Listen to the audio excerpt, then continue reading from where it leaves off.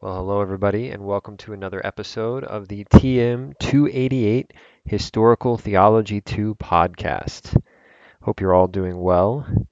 I've had a bit of a location change. A certain 5-year-old I live with decided to graffiti all over my workstation in his room last night, which just goes to show you shouldn't put a home office in the same place as your 5-year-old's bedroom. Things you learn during the quarantine. Well, today I'm hoping you all learn some new content as I discuss some about the history of Christianity in Asia. Before I do that, I want to give you a reminder of the upcoming due date for your research paper on the 24th. I tried to remind you by email, and of course, there's information on Canvas about this. But if this catches you as a surprise, reach out to me. I'll see what I can do to help you get caught up. And if you need any help, make sure that you send an email as well. The history of Christianity in Asia is actually far older than you might think.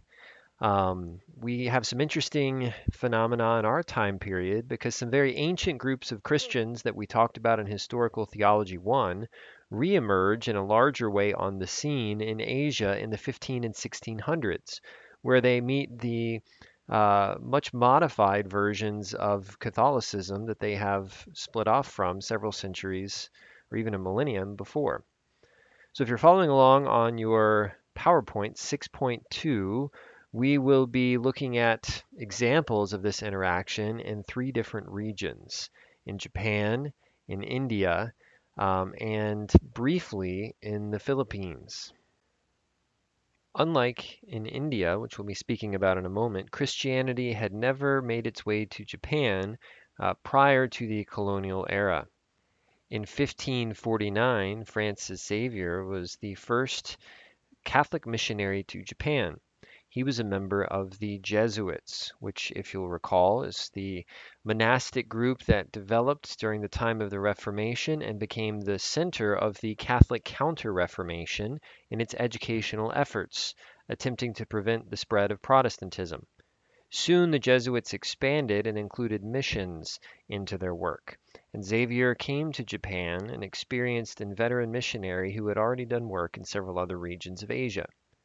Now, the Jesuit method of missions is notable. It began with the study of culture, attempting to understand the local society. In the context of Japan, this meant that Xavier earned scholarly credentials in order to be able to evangelize the upper classes. Xavier was faced with a dilemma. He could either take on the attire and the lifestyle of the commoners, or else he could try and make headway into the elites in culture. If he sided with the commoners, he might convert higher numbers, but he would surely convince the elites that the religion was not something for more sophisticated persons. On the other hand, if he sided with elites, it might be some time before the religion trickled down to the masses. In this context, Xavier decided to target the elites, with the hope that eventually Christianity, through the work of the elites, could be translated into Japanese culture where it might become more understandable. In 1593, after decades of missions work by the Jesuits, Franciscan missionaries arrived, and they opposed this Jesuit method of enculturation, believing that several important doctrinal compromises had occurred. Therefore, they adopted anti-Jesuit missionary practices, which ended up being anti-Japanese in many respects. In response to this Franciscan arrival, Christianity was gradually transformed in the eyes of the cultural elites until it was viewed as an enemy of Japanese society. This resulted in anti-Christian persecution. Portugal had been given dominion over all of Asia and Africa in an agreement with the Pope, which divided the non-European world between the naval powers of Spain and Portugal. As a result of this, the Portuguese bishop in Goa was sovereign over all Catholic missions in the Pacific, and he often used his responsibilities not only to push missions, but also to push Portuguese political and colonial interests. In combination with the new Franciscan anti-Japanese position of missionaries, the Japanese government responded in 1614 by banning Catholicism. In response, moreover, Most of Portuguese traders, missionaries, and diplomats were expelled from Japan. Only the Dutch were allowed to remain and maintain a single trade port in Nagasaki. As a result, there is extensive persecution of Christians in Japan. And this was actually supported, believe it or not, by Dutch Christians since they were Protestant. They believed Catholics were heretical and so therefore did not intervene in order to dissuade persecution. Of course, it's unlikely that any intervention on their part would have succeeded anyway. So, what did persecution look like in a Japanese context?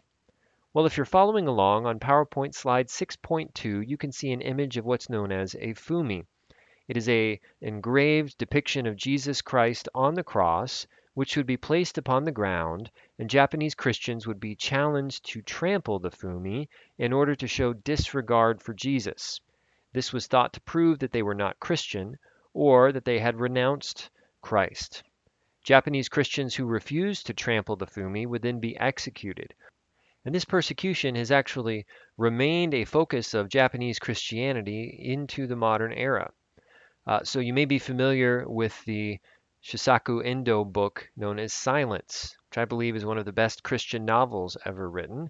And it's written by a Japanese author addressing these actual persecutions. It was also made into a movie directed by Martin Scorsese. So you may want to check that out and add that to your quarantine watch list. It raises some pretty significant theological questions that are worth discussing. Well, as a result of these persecutions, Christianity was never fully driven out of Japan, but it also never flourished and thrived. By the 1800s, some trade had resumed in the middle of the century, but still there's limited missionary incursion into Japan until 1865, when finally the Catholic Church is allowed to build a church in Japan. They named this church the Church of the 26 Martyrs after some notable Japanese martyrs, though the total numbers of Christians killed have been estimated to be as high as 200,000 individuals. That's what makes it so surprising that upon building this church, a number of Japanese Christians actually emerge from hiding. It turns out for several centuries, Christians had been living underground with underground churches. They knew Catholic prayers, they had been baptized, and they knew the basics of the Christian story, but by and large, they did not have much theological knowledge or official organization. They were recognized as validly Catholic because these Japanese Christians acknowledged the Pope, venerated Mary, and had clergy who were celibate. So thus they were thought not to be Protestant. What's interesting though is they had varied forms of baptism. Some baptisms were rightly done. Some villages said the right formula but gave the infant water to drink instead of bathing the infant in water. There were 10,000 Japanese Christians during this era who decided to officially link with Rome, while an estimated 100,000 Japanese Christians remained autonomous. This is the first of several examples of uniquely Asian variants of Christianity coming back into encounter with Western Christians from Europe through their missionary endeavors. Unfortunately, this interaction in the 1800s was short-lived because by 1868 persecution began again and lasted until 1875, leading to the deportation of Christians to parts of the empire far away from Nagasaki. It was not until the 1900s that you again see significant overlap between European and Japanese Christians, again focused in Nagasaki. By 1912, there were an estimated 66,000 openly Roman Catholic Japanese Christians, and Nagasaki was the largest Christian community in Japan, which of course makes it somewhat ironic that the Western world, believing it was dealing a blow to the Shinto Empire of Japan during World War II, actually bombed out Nagasaki, the capital of Christianity in Japan, something that is often not taught in your historical books. So I have on a slide there actually an image of Japanese Catholic Christians holding a Eucharistic service in a bombed out church after the dropping of the atomic bomb in 1945. It's a bit of a whirlwind, but it gives you a taste of what Christianity was like in Japan during this era. And it shows the stubborn resilience of Christianity in the face of persecution that we saw in the ancient world in a Roman context persisted in the more modern world in a Japanese context. Next, I'd like to speak with you about Christianity in India. Christianity in India involved an encounter between old and new variants of Christianity, between Western and Eastern versions, but it was a surprisingly different interaction. I have to go back in time well before the time span of most of what we've considered in this class to the time of the 200s. Now, legend claims that it was actually the Apostle Thomas who brought Christianity to India, but unfortunately, we lack adequate historical information to determine whether or not this is true. What we do know, however, is that Christianity was certainly present by the 200s, where it had arrived from missionary effort from what is today Syria. Now, what's interesting is as time goes on and we reach the Christological debates in the late 300s and 400s, the Syrian church actually ends up becoming associated with a variety of Christology that is known as Nestorian.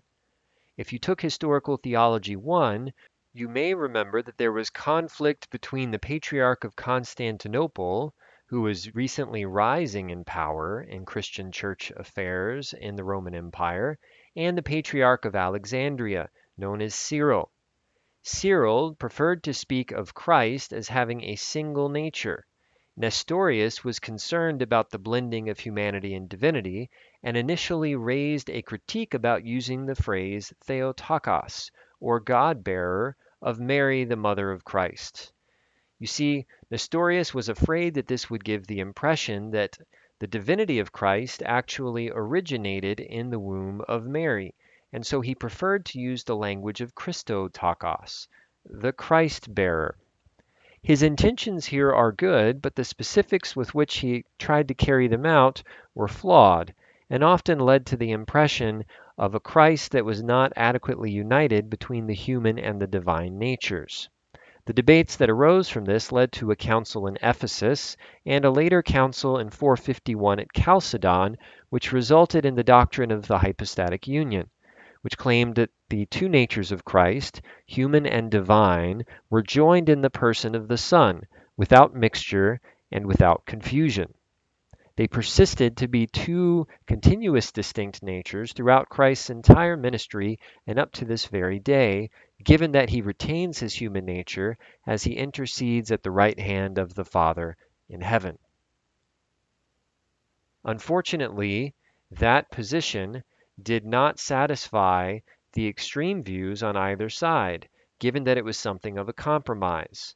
So Nestorian Christians refused to sign on to the Council of Chalcedon and continued to emphasize more plurality in Christ, while Coptic Christians separated and continued to affirm a single nature rather than a dual nature.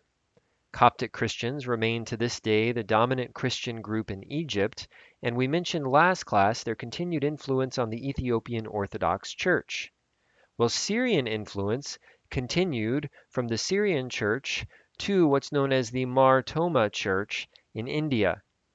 So India remained relatively Nestorian in its theology, even after Muslim conquest, when by and large the Indian church lost contact with Western churches in regions like Syria.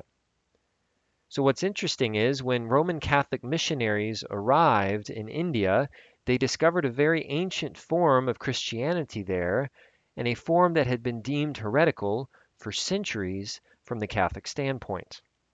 So initially, when missionaries arrived, there was an emphasis on trying to bring the Mar Thoma Church into conformity with Catholic principles. This was particularly evident in the year 1599 at something known as the Synod of Damper, where there was an agreement that seemed to imply there would be unity.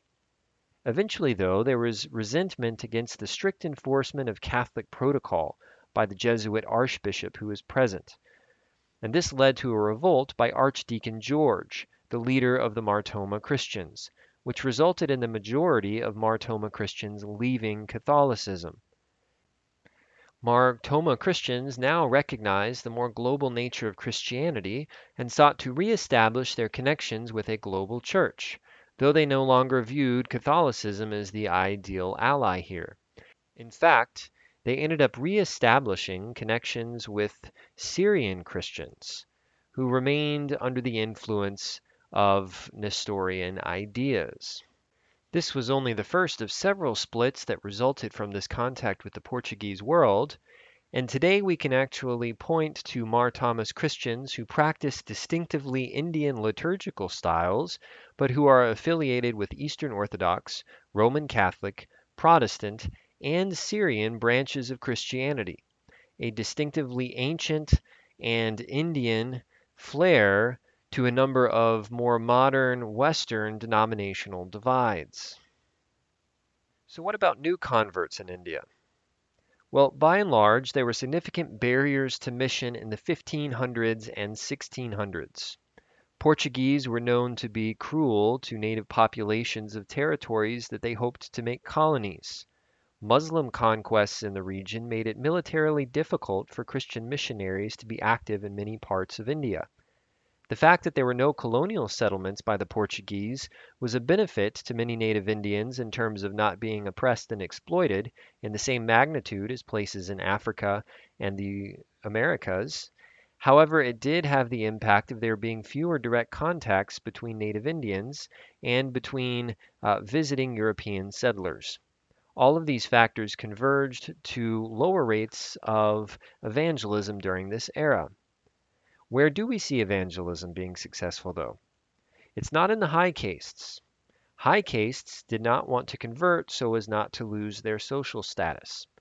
Up to this day, but even more so in centuries past, various social groups in India were divided into castes, where the castes were thought to bestow certain privileges and rights and even responsibilities.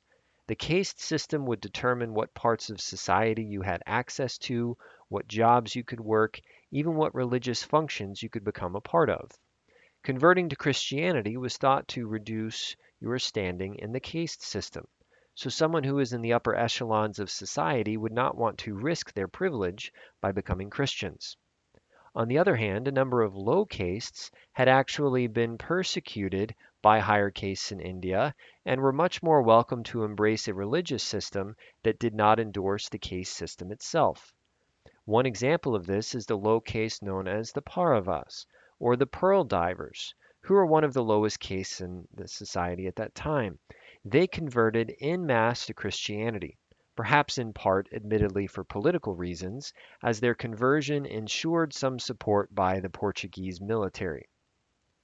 Hindu and Muslim leaders continued to watch with amusement as Catholics and Mar Thomas Christians disputed with one another about the basics of the doctrine of the Incarnation, something that Muslim theologians thought was ridiculous and impossible. Protestant missions in India were much slower to get started and take off, not only in India, but in fact in much of the world.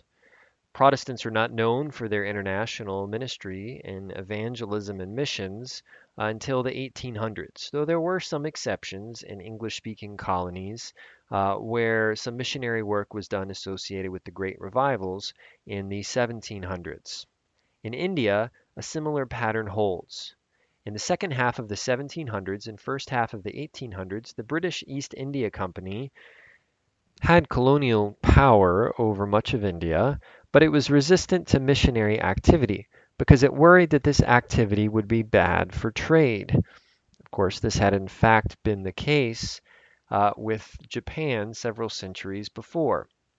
The Baptist William Carey was convicted at this time that Christians were not active in spreading the gospel overseas. He was heavily criticized, but was finally able to found what is known as the Particular Baptist Society for propagating the gospel among the heathen. Initially, he couldn't find anyone to send as a missionary, so he finally decided to go himself, landing in Calcutta in 1793 despite great cultural resistance. By his death, Carey had translated parts of the Bible into 35 languages and inspired what's known as the Great Century of Protestant Missions in the 1800s. It's at this point that we finally begin to see some Protestant conversions in places like India. So that's Japan and India in their Christian experience, both of which involve some interesting interactions between Eastern and Western Christianity variants.